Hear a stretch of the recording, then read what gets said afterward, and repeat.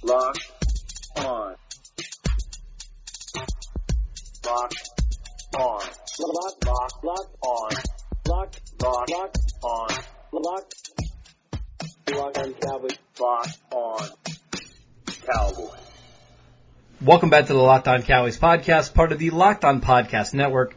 Thank you for tuning in. I am your host, Marcus Mosher. You can follow me on Twitter at Marcus_Mosher. And joining me today is Landon McCool. You can check him out on Twitter at McCoolBCB. You can also listen to him on the Best Coast Boys podcast. Landon, what is going on, sir? Not much. It's another bright, shiny day in the off season where we're going to take some questions. We're going to answer some questions. We're gonna get to the bottom of what these 2020 Cowboys are going to look like before the draft comes out. We'll tell you. We'll have it all laid out for you already. So you don't even need to watch the draft. Just we'll have it all planned out and figured out for you. Absolutely. Just a little teaser for everybody. Tomorrow we're going to be doing our safety show talking about Grant Delpit, Xavier McKinney, Ashton Davis. We're going to break down all three of those guys, compare them, contrast them, and then rank them where we would draft them. So make sure you guys are ready for that show tomorrow. Like you said, let's get to our Twitter questions. I want to start out with this one from at UT Dallas. The Falcons sent out an interesting tweet yesterday. I don't know if you saw this. Yeah, I did. Basically saying, hey, we're breaking up with Vic Beasley, the former defensive end from Clemson who had a couple big years for the Falcons.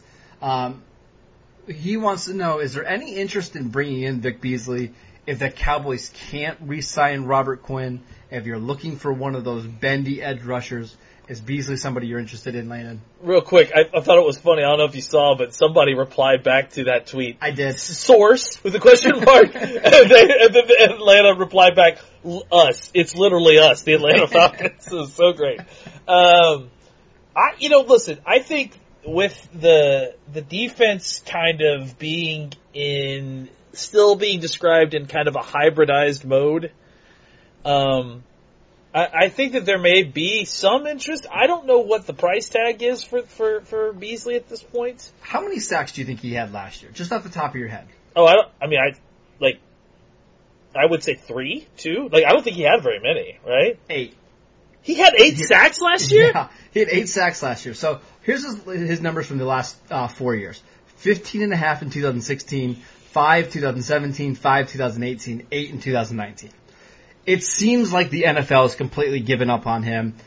And I can kind of understand from a first-round pick perspective what he was a top 10 pick. But if you're telling me this guy can get him in a cheap contract, right? It seems like he needs a market recalibration, right? It seems like that's the issue is that, he got drafted for one thing, which is, a very rich, pricey cost. It's not that he's worth nothing, it's that he's just not worth what the general consensus is of what the team drafting, having to re-sign someone who is their first round pick, right? There's a premium in the re-sign cost there.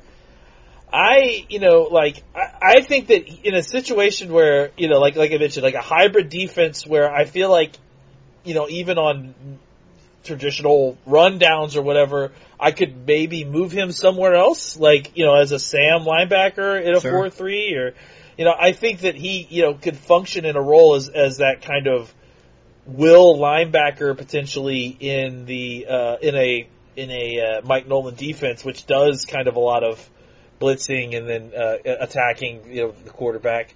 I think that the thing with him is going to be what's the market? I think that's all. I can't imagine it's a lot, right? Because I think there was rumors they tried to trade him at the deadline, and they were asking a 6th or 7th round pick for him, and nobody bit. Yeah. I guess it must be. To me, doesn't this? It's not the same player, but didn't this kind of thing happen with Robert Quinn a couple of years ago? Everybody thought he was done. This was the last couple of years with the Rams. I think he had a 5-sack season and then a 4-sack season. And then he got traded to Miami. And then, he had an okay year with the Dolphins. I think he had 6.5 sacks. And then Dallas gets him for a 6th or 7th round pick at, age 29. And he has a monster year. Is it impossible for Beasley to have that kind of turnaround? I don't think so. Yeah, I just think it's so, these guys who are these kind of, the sort of, bendy, pass rusher types that can't defeat double teams regularly. Mm. Like it feels like they have a lot of variance. It's sure, absolutely. I think you see with Quinn, you get him in a situation where he's got a lot of one-on-one situation, he thrives. But if you get like a situation where he's constantly being chipped, that's just not like that's a limitation. That's kind of where it is, and I feel like that's going to be a similar situation here, where you got a guy who, when you line him up and you're letting him just rush the passer one-on-one with a tackle, I think he can win with you. But I think he is easily thwarted by, any kind of double team. So I guess my point is that this is a guy who probably needs another guy across from him. He really hasn't had that. I mean, Takk McKinley's been a nice player for the Falcons, but he's not a true dominant number one rusher, right? I think the thing that really probably helped him this season, and again, this is as someone who was completely unaware that he had 8 sacks. I got to think that the rise of Grady Jarrett has been really helpful for him. So I think there is. I do have some interest because I do think this guy was talented. I clearly thought he was talented coming out. I was kind of surprised by how limited his success was. But I think that if you pair him with a guy like it's similar to what you did with Quinn, you pair him with a guy like DeMarcus Lawrence so that he gets a little bit more one-on-one action. I certainly don't think that he is someone who can't produce in the NFL. I think he's shown that he can do that at times.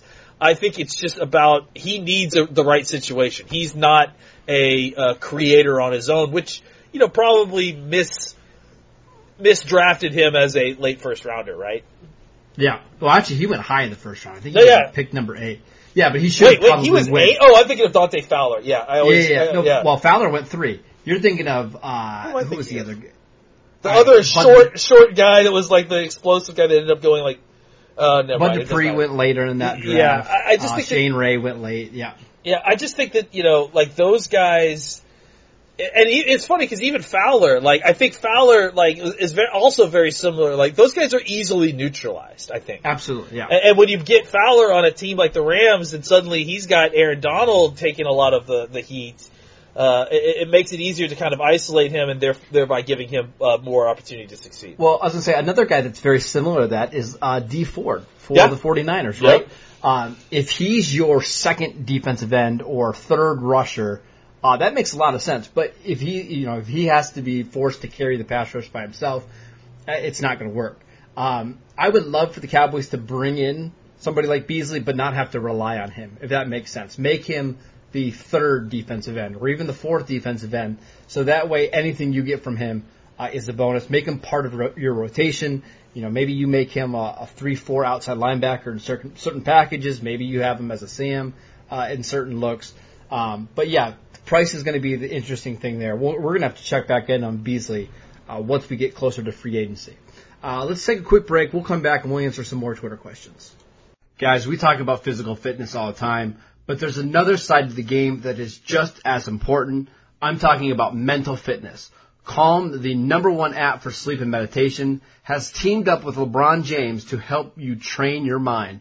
LeBron and Calm know that your mind is like any other muscle in your body.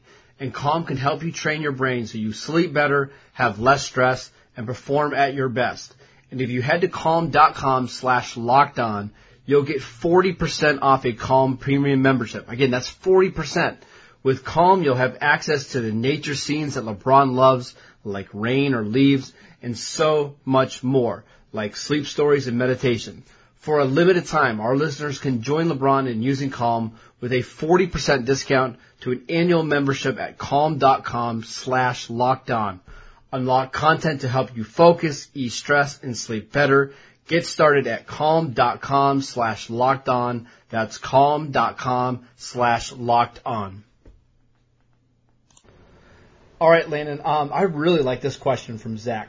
Which free agent or which position in free agency could the Cowboys look to sign that would unlock the draft for them? What I think Zach means here is where the Cowboys wouldn't be forced to pick a certain player or position, maybe in the first round or even the second round. Is there one spot that you're looking at in free agency where the talent matches up with maybe the strengths and weaknesses of this draft? Yeah, I mean, I think we've mentioned the defensive tackle position is one that, that clearly seems ripe for targeting, just because it's a spot where you feel like you need a body.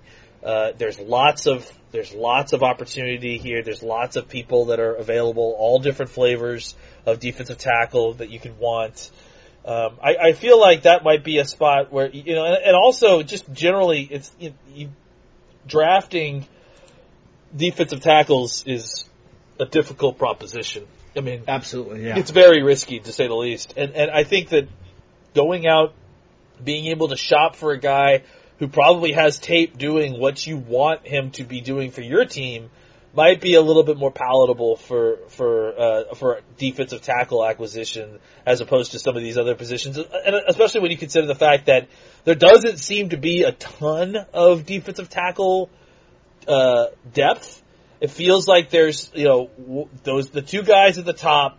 There's a couple guys in the middle of the second round, and then it kind of really drops off from there. So, and again, I just think when you add in the risk involved in drafting a guy like that, there is something to maybe trying to hit that position in free agency. Yeah, just a couple quick names of guys at the defensive tackle position that have won in the first round. Over the last couple of years, you're looking at Robert Nkemdiche, who washed out with the Cardinals, Dominic Easley, who was a really talented player at Florida who just couldn't stay healthy in the NFL. Vernon Butler has been a bust for the Panthers. Then there are some hits with, Aaron Donald, obviously, but a lot of busts between Malcolm Brown, Danny Shelton, some of even the guys this year, Taven Bryan 2 years ago, Jerry Tillery. It's certainly a position that's hard for you to get success early, and I would be interested in the Cowboys bringing in a free agent just because of how hard it is to draft that position. Lena, let's go ahead and move on to some other questions. This one comes from, I lost the name here somewhere, but the question, here we go, from John. Any player in this draft that you're willing to trade up for? There's obviously some big name receivers in CeeDee Lamb and Jerry Jeudy. Isaiah Simmons at Clemson is somebody that I've had an eye on. Is there anybody for you that you're willing to maybe part with your second or third round pick to go get? A lot of these guys, they're definitely guys, but they're guys that you just don't feel like, like Okudah or you're gonna have to get up in the top. You're gonna have to really get up for those guys. Yeah. So I think I like Okudah. I think if he were available, obviously that's someone that you would look at. I mean, look, if Derrick Brown starts falling that's too the far, one I was gonna say. Yes, he's the one that kind of is the nexus of need and talent and availability if that happens. So. Yeah, I think that seems like the guy I would probably look at, with I would definitely keep an eye on and look to see exactly where he goes. Yeah, Derrick Brown is somebody who we'll talk about more on this podcast, but defensive tackle from Auburn, he really gives you a ton of flexibility on your defensive line because he can play nose tackle if you need him to. He can certainly be a one technique. Man, I'm not even sure that he couldn't be a 3 technique in the NFL just because he's pretty totally, absolutely, he could. Yeah. So let me ask you this, Landon. At what point in the draft do you start thinking, hey, should we move up for Derrick Brown? Like, where would he have to get to in this draft for you to start having those conversations? Definitely out of the top 10, I would say, right? So, if he gets to 11 or 12, that's when you're starting to call. That's what I'm thinking, too. I just think that there's probably there might even be a price premium for people that are in the top 10.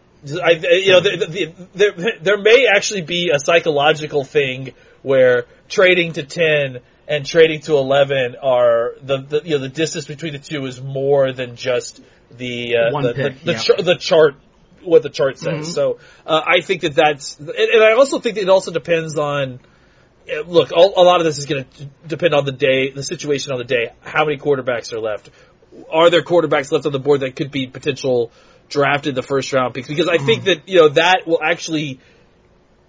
Suddenly you're in a bidding war, right? Like with trade up spots until because other guys will be moving up to try to trade up to get their quarterback. So, it's kind of very difficult math to figure out the day of because you're bidding with guys who are suddenly willing to pay a lot more for a different type of player than you are, right?